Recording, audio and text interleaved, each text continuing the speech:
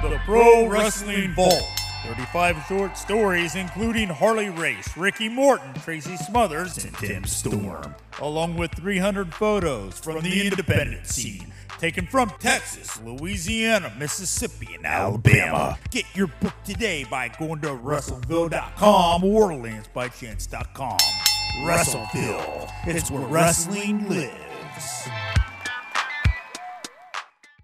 Are you a fan of pro wrestling, comedy, and combat sports? Then we have the podcast for you, because we cover that and much, much more. Do you like to debate with your friends? Do we have the perfect segment for you? It's the 531, where we take any given subject, break it down to a top 5. From there, we debate it down to 3, and then into that number 1 spot. If you want to get a hold of us, find us on our social medias. Search Working Fans Podcast on any major social media platform. And if you want to find the podcast, search for us on any major podcast platform, as well as YouTube. Working Fans Podcast. We put in the work so you don't have to. We want to take a minute to thank our newest sponsor on the show, 482 Designs. That is FOUR, the numbers 82 Designs, 482 Designs. You can find them on Facebook by looking up FOUR 82 Designs, at FOUR 82 Designs on Instagram. And if you want to email them, go to FOUR82designs@gmail.com. Pretty soon, we're going to be rolling out some high-quality t-shirts and stickers that were just done by the sponsor. Please check them out for any of your screen printing needs. First off, it's light years better than our first run. Also, it survived the washer and dryer. They look good, and they're good quality. Nice. And those stickers before Paco chewed them up were amazing. And luckily, we'll be getting some more in, hopefully, before we start selling them to fans. But that's FOUR 82 Designs. Fans, welcome back to Working Fans Saturday, episode 57. We have author Kevin Kelton, who has written on Saturday Night Live, National Lampoon's, Fridays, Night Court. He also wrote the book Super Vows and is involved with the More Perfect Union podcast. As always, we are brought to you by the Pro Wrestling Vault Volume 1, 35 short stories from across the wrestling landscape, available at WrestleVille.com and LanceByChance.com. Kevin, thank you for joining us today. I became familiar with you through the More Perfect Union podcast, which I debuted on last week. Definitely stepped outside of my comfort zone, but it's fun. And me and Dave were talking. We have a co-host out sick with COVID, so we figure, why not bring in the big guns for an interview? Happy to be here. Thank God for COVID. Kevin, I guess we want to start off right in the beginning. What got you started? What attracted To comedy writing? Yeah, what got you in this field? You know, growing up, my brothers and I were always like fans of stand-up, just as you guys are. And we used to do little improvs in the house. We didn't know the word improv. We called them games, but they were improvs. And then when I was in college, my older brother, Bobby, started doing stand-up comedy, first in Los Angeles, and then he moved back to New York to get more stage time. And I was helping him write his act. So I would go with him to the clubs at night. You know, I was 19, 20 years old. What could be more fun than going and hanging out at comedy clubs with other comics, right? And I would sit there, I'd watch the shows, and then I would hang out with the comics after the clubs closed. And I was helping him and his friends hone their acts, and I kind of learned how to write comedy just hanging out with these guys. Wow. Now, who was in the clubs? Like, who did you get to hang out with around that time? And who did you get to see perform live? My brother's best friend from like 1975 to 1978 or longer was Larry David. Oh. I was around Larry David constantly. You know, Seinfeld I knew, Jay Leno I knew, Paul Reiser, Larry Miller. I'm forgetting names, but all of these guys were just, I was little Kelton. I was Bobby's little brother, and I was allowed to hang out with the gang. That's got to be crazy to be able to hear greats like that on a nightly basis, or just see how they think and how they joke. Yeah. And then when I got out of college, I moved out to California. And after I was a bank teller for a few months just to make some money and get my own place. But after that, I started working at the Comedy Store as a doorman and an MC. And I was there, 5-6 nights a week, 7 hours at a time, just watching other stand-ups. So again, it was like going to college, comedy college. How important was, obviously you can work hard, but how was important just the timing of being around all those guys at that particular time? Oh, great question. It was invaluable. I mean, I always tell people that I lucked out in my life because I have, I had that old line from Taken, I have a very particular set of skills. Well, mine isn't killing people. I have this set of skills that I learned to sit around a conference table and make other people laugh in the conference room. And I always tell people, if I had that skill in the 1800s or the 1920s, I'd have been the asshole out in the farm just trying to make the donkeys laugh, And because I came of age in the 70s, 80s, and 90s, I was able to take that little skill in the world and turn it into a full-blown career. That's amazing. Now, how was it to work at the Comedy Store? Because in comedy, that's like one of those sacred places that for so many people, it's important to be past there, the people that they get to see. You make lifelong friends there. So what was your experience at the Comedy Store? I made lifelong friends there. Now, when I started in New York, the clubs were the Improv, Catch a Rising Star, and the Comic Strip. Those were the three main clubs in the 70s. And of course, Caroline's and Dangerfields came a little later. And now I think there's a place called the Comedy Cellar. But those first three were kind of like my home base when I started in New York. When I came out to LA, it was the Comedy Store and the Improv, also in Hollywood. I liked the Improv a little bit better because I just felt more at home there. I became a regular there, whereas at the Comedy Store, I was just sort of an MC/open micer. I never became a full-fledged official regular there, although I did some sets. But the friends that I made, again, many of them are still my good friends to this day. Some are no longer with us, but people that I was very close to, Bob Schimmel, Bob Saget, who just passed this week. We hung out, I went to his home. We went to Disneyland together, just people that I hung out with. And this is before they were famous. They were just other guys that I was starting out. That's amazing, man. I mean, so it's not even just your success. It's not only just like hard work, timing, but I think also networking, right? You're meeting the right people. Sure. Yeah. My first TV job, again, I was known as Bobby's little brother, and I did stand up at the Comedy Store. And a guy named Mark Berkowitz, who changed his name professionally to Mark Summers, because this was right after David Berkowitz had kind of ruined that last name for the nation. I don't know whether you guys remember him. He was son of Sam. Yes. Right. When I heard that name, I'm like, ooh, that's an unfortunate. It was sad. I remember Mark Summers. I'm like, oh yeah, double.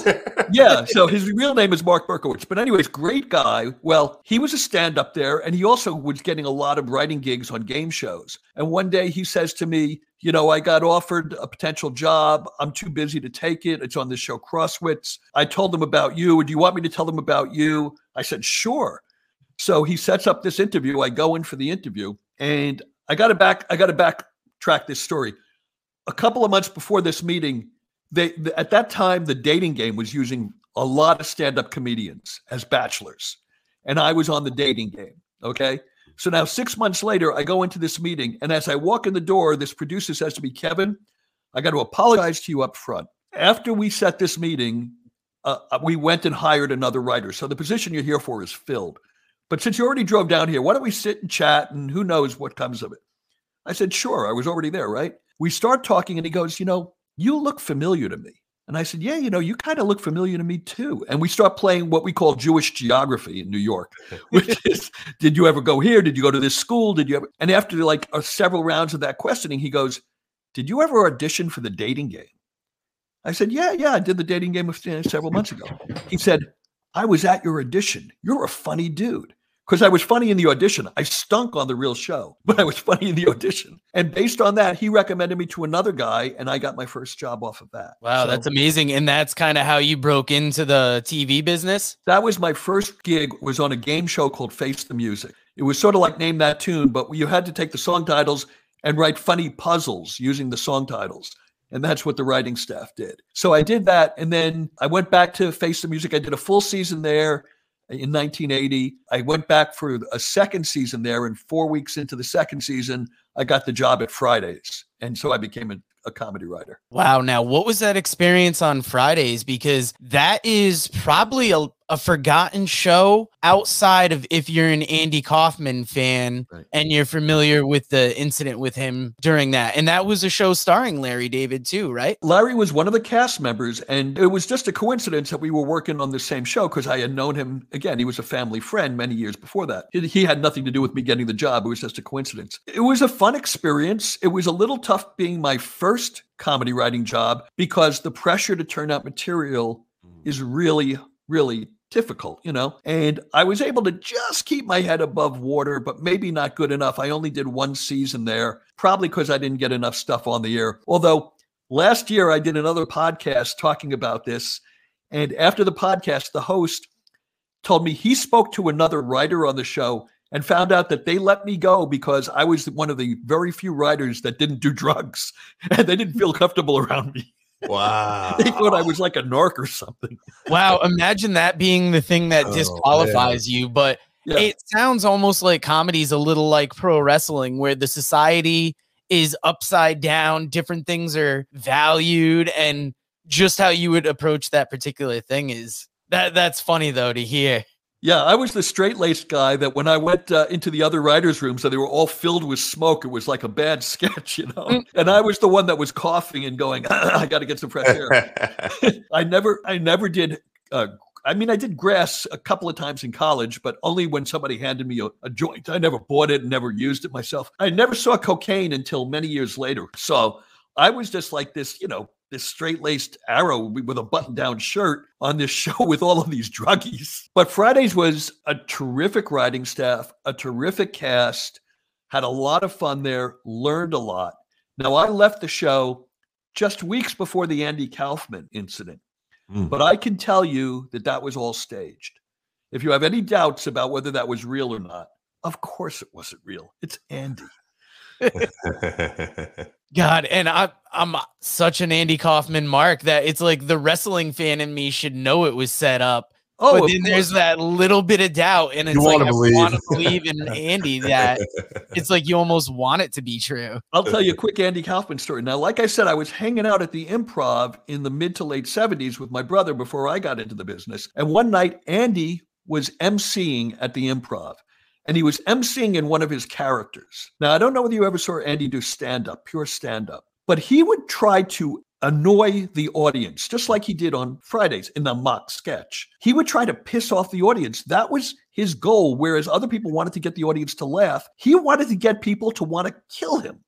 Okay. So this one night, it was sort of a Tony Clifton character before Tony Clifton had been invented. He was wearing like a tuxedo, and he was this obnoxious character. I forget what name he was using. And, you know, he would bring people on stage and be doing some mock bit. And then he would throw water on one of the people and they'd want to hit him and the bouncers would have to break it up. And it was all staged. Okay. But he did this one bit that to me is one of the funniest things I ever saw. At one point, he goes up. Now, remember, he's the MC of the show, right? Bringing the acts on and off. So an act finishes, he goes up and he goes, you know, I see you folks, you know, you're laughing at everybody else. You're not laughing at me. So we're going to try something different. If you don't think I'm funny, maybe I could, instill a little culture in you people. And he takes out The Great Gatsby, the actual book, opens it. He says, we're going to read The Great Gatsby. He opens it to page 1 and starts reading. And Dave, Joe, I'm telling you, he didn't read a paragraph.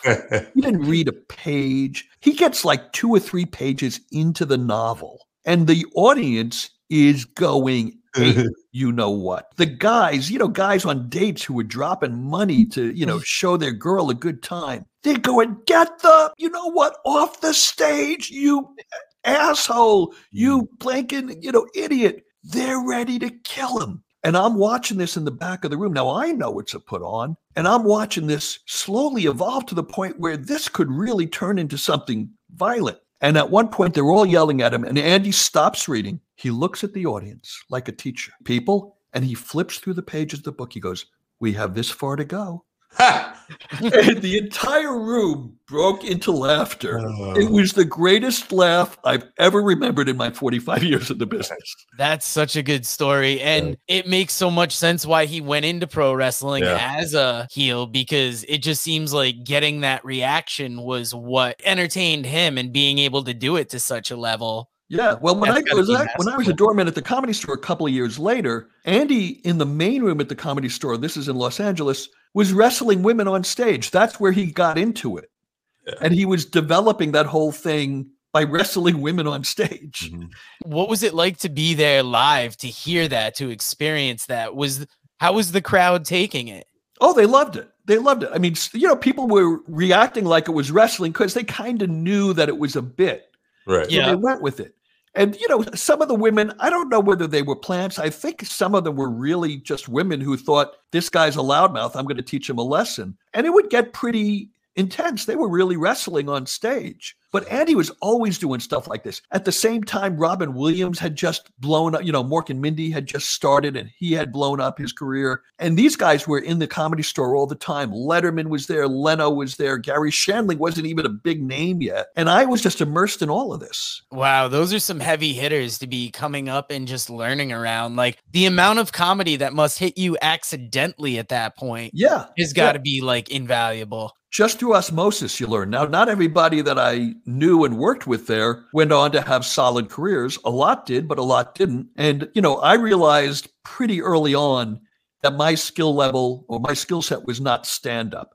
I was competent. I could get on stage and make a club audience laugh, but I was never going to be a really great stand-up. And I figured that out early on. So I went into writing, which was really where my passion was. How do you come to a point where you're able to apply for Saturday Night Live and get on there? Okay, so I did Fridays, which was already a live sketch comedy show. And then I got several more sketch comedy jobs after that. I did a Steve Martin special called Twilight Theater. I did something called Laugh Tracks that Howie Mandel was on and a couple of other very funny people and a few other shows like that. And so I was already a working pro. My agent said, it was the summer of 1983. My agent said, SNL is looking for people. Why don't you put together what they need a sample packet? That's what they call it. So I put together, 4 or 5 sketches into this packet. She sent it to SNL. She calls me up. She says they liked it. They want to talk to you on the phone. I was in Los Angeles. They set up this phone interview. I'm talking with the producers. It's a typical interview. Tell us about yourself. Tell us how you got into the business. Tell us what you like to do. And then at the end, they said, look, we like your stuff, but we're not there yet. Why don't you write a couple of more things? Give us 3 more pieces by the end of the week. So I'm talking to them like on a Monday or a Tuesday. And I realized what they were doing was they were testing me to see if I could write on deadline. Because they probably figured correctly that I just reached into my trunk of existing sketches for the packet that I sent them. So they wanted to see what I had that I could turn out under pressure. So in 48 hours, I wrote 3 more sketches. I didn't wait till the end of the week. I got it to them 2 days early, and my agent sent them in. They liked it. I got the job. Nice. Not to get into money, but was this financially a game changer being a part of SNL, or it was just... Yeah. And by the way, I don't mind talking about money at all, really. So I'll tell you, my first year there, and again, this is the mid 80s, so these numbers are not going to seem like a lot of money, but they were a good amount of money to me at the time. I was making, I think, $3,250 per episode. So you multiply that out by 20 episodes. What is that? That's not even $50,000, right? I don't know. I'm not good with math. It's 70. I'm sorry, I'm thinking of 10. It's like almost 70 some odd thousand. Yeah, I was going to say, it's over 50. Yeah, I was thinking 10 instead of 20. But for a young kid, and I was able to get a decent place in New York, not too expensive. Right. My second year, I got a big bump in pay because I delivered. Financially, it was a game changer. I still wasn't making 6 figures. Right soon after that, I jumped into the 6-figure range, and then it took off exponentially from there. Wow. Now, what was it like to be at SNL? Were you a fan before going there? I hear it's a crazy environment to work in just because you have such a wild schedule and you got a week to get that show out. Right. Well, that is true, but it's also very much a well-oiled machine, especially when I was there. I was there in seasons 9 and 10. The show was already so professional that the crew, they were just unbelievable. They could do anything in a day. So it was never like, how are we going to do this? It was just a question of getting enough material to fill the show. So the schedule, and this, many articles and books have been written about this. You probably know it. You have Monday and Tuesday night to write the show. You meet with the host on Monday afternoon. It's a song and dance meeting where people pretend they have ideas. Usually you got nothing, but you sell them that you've got ideas so that they don't, go home back to their hotel in a panic and quit. And then we go to our offices and start, spitballing ideas and coming up with sketch ideas, and then you write them out. Monday night is a late night. Tuesday night, very late night. Sometimes I didn't leave the office until 7 or 8 or 9 in the morning on Wednesday. Then you come back in the afternoon for the read-through, the table read, And, they've got 30, 40 sketches. They all get read out loud, and then the producers go off and they pick the 8 or 10 that they want in the show. What was your favorite thing that you wrote there, or your favorite piece that you were involved with? Well, there's no one favorite, but I guess among my favorites, I wrote something for Jim Belushi called The High School Chess Coach. And the premise was he was a coach of a high school chess team, but he was like Bobby Knight, constantly throwing fits, throwing chairs, kicking the chairs when he was upset, yelling from the sidelines. So I wrote that piece, and that got a pretty good reaction, and it's shown a lot in clip shows. I wrote a piece for Billy Crystal right after the We Are the World video. You guys probably remember Michael Jackson and all of the celebrities in We Are the World. Yeah. Which was a big, big cultural thing at the time. To you, it's just history, but it was a huge part of the culture at the time. And I had read in the papers after this thing came out that the reason Prince wasn't there, and that was a big deal that for some reason Prince didn't show up that night, was he claimed that his bodyguards had got arrested at some club and he had to go bail them out. It was bullshit. Prince just didn't want to do it because he didn't want to share the stage with anyone else. But that was his PR story. So it occurred to me, this guy has such a big ego that he probably wants to do his own video. So I wrote this piece for Billy Crystal to do as Prince called I Am Also the World.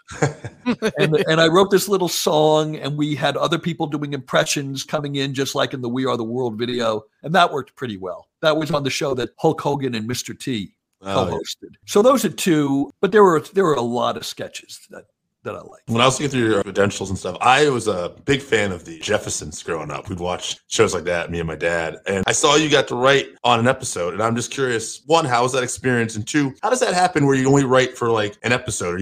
Are you contracted like, hey, let's just write this one episode? Or Yeah, good question. So this was actually this was a year before 1982. I was only working on sketch comedy at the time, right? I didn't really break into sitcoms until the late 80s. But I did get some meetings to go out and pitch ideas for sitcoms because I had written spec scripts. I wanted to work on sitcoms. And so one of the shows I go in on is The Jeffersons.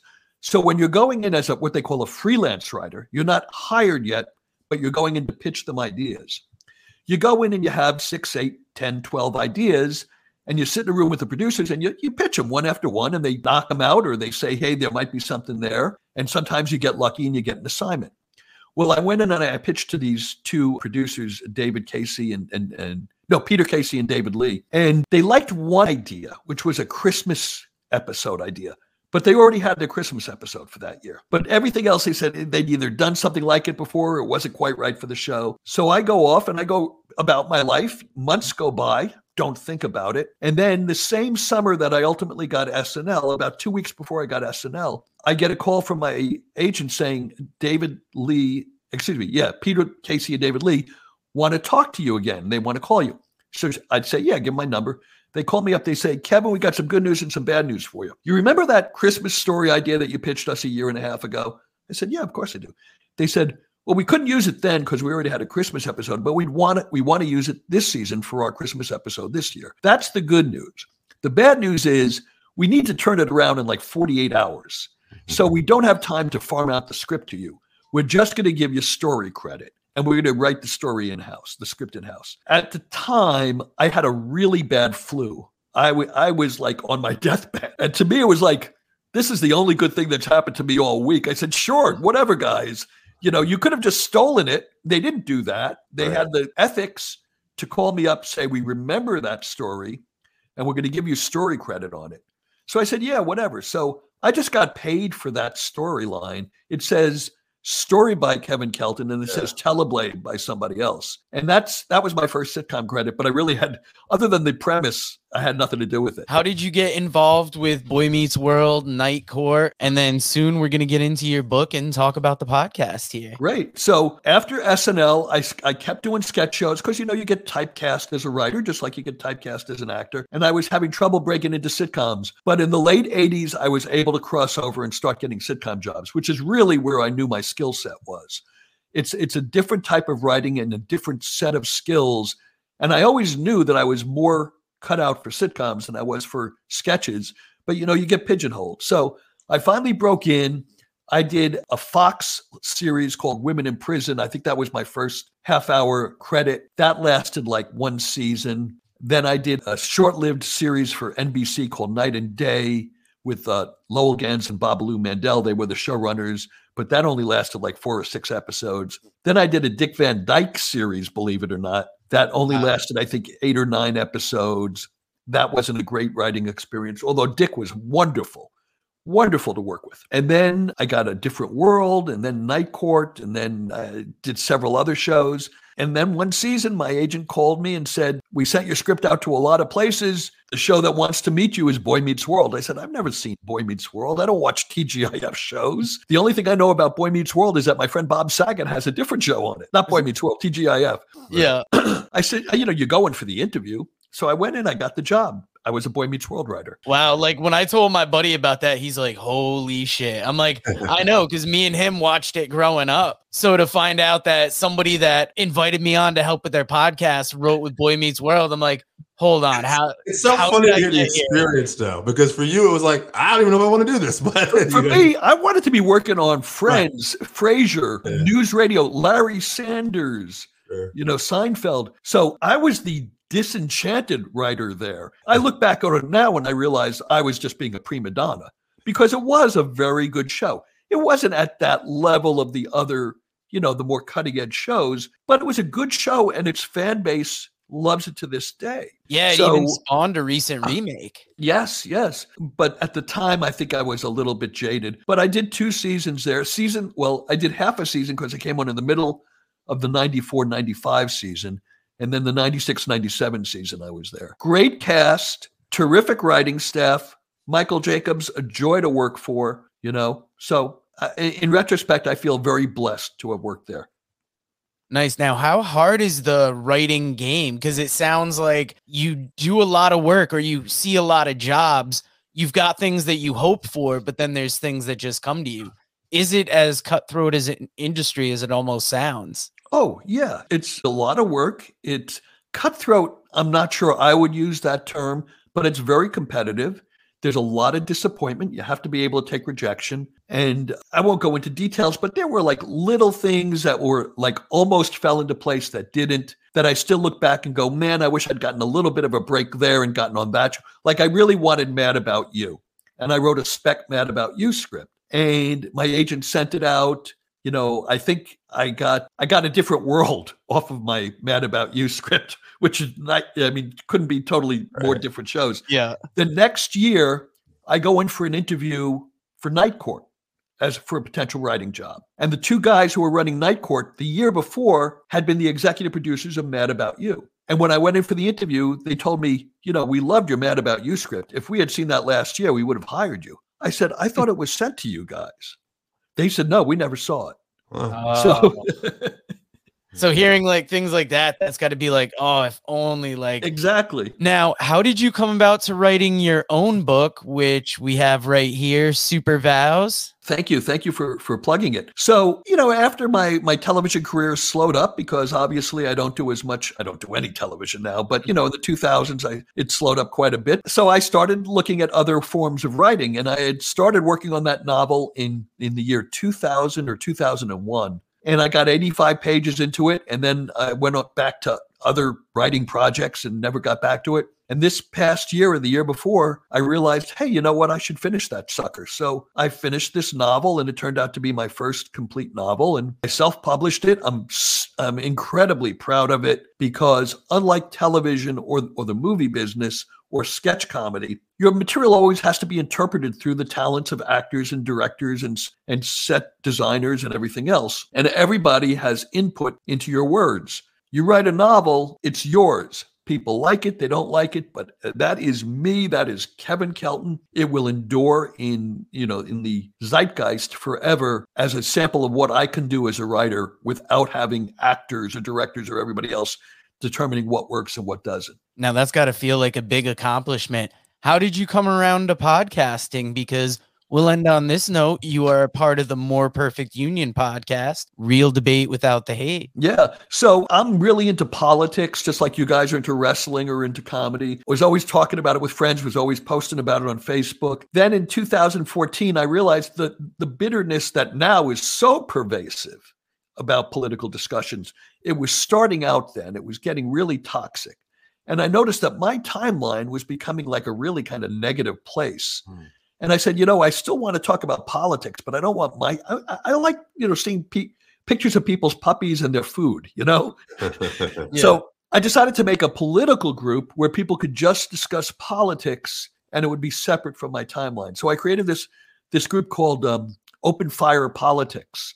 And the group is still going, but that was in 2014 or something. And soon after that, somebody in the group said, hey, does anybody want to do a political podcast? I knew nothing about podcasting, but I volunteered as one of the people. 4 or 5 of us started this podcast, just like you guys do a roundtable podcast. And it's endured. We've now been doing it we started in September of 2014. So we're well past the 7-year mark. No, 2015, excuse me. So we're past the 6-year mark, I guess.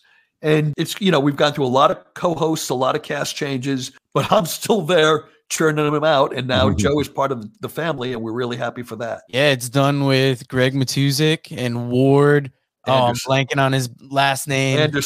Anderson, thank you. And it was really fun to go on. And part of the reason that I was interested in it was political, so it was getting outside of my comfort zone, but you kept saying, like, it's going to be fun. Don't worry about it. Yeah. And then we get in there, we talk politics, and it wasn't hard at all. And it was wild to be in there with guys that were more experienced than me at this, because me and Dave, it seems like a lot of the podcasts we do, people have been doing it about the same amount of time, and we have about the same credentials.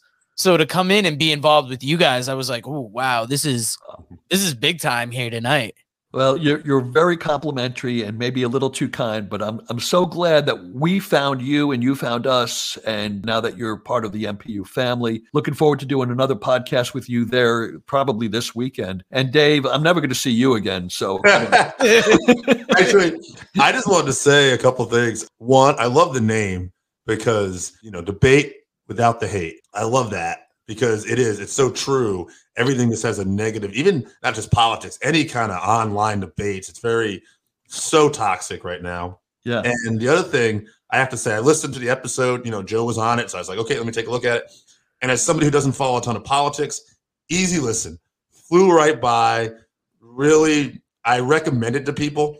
And I said, just give it a shot. I said, it's an easy listen. That's the best thing I could say. It was a lot of fun. We try to make it light. I've got somewhat of a comedy background. Ward Anderson is a stand-up comedian and a writer and a producer. Greg is just a school teacher, but one of the most naturally funny people I've ever met. And we just have a good time talking about the news of the week or what we're watching on TV or what's going on in sports, just like you guys do. It's just a light, breezy little podcast that our fan base seems to like. So thank you for letting me plug it. Again, it's called the More Perfect Union Podcast.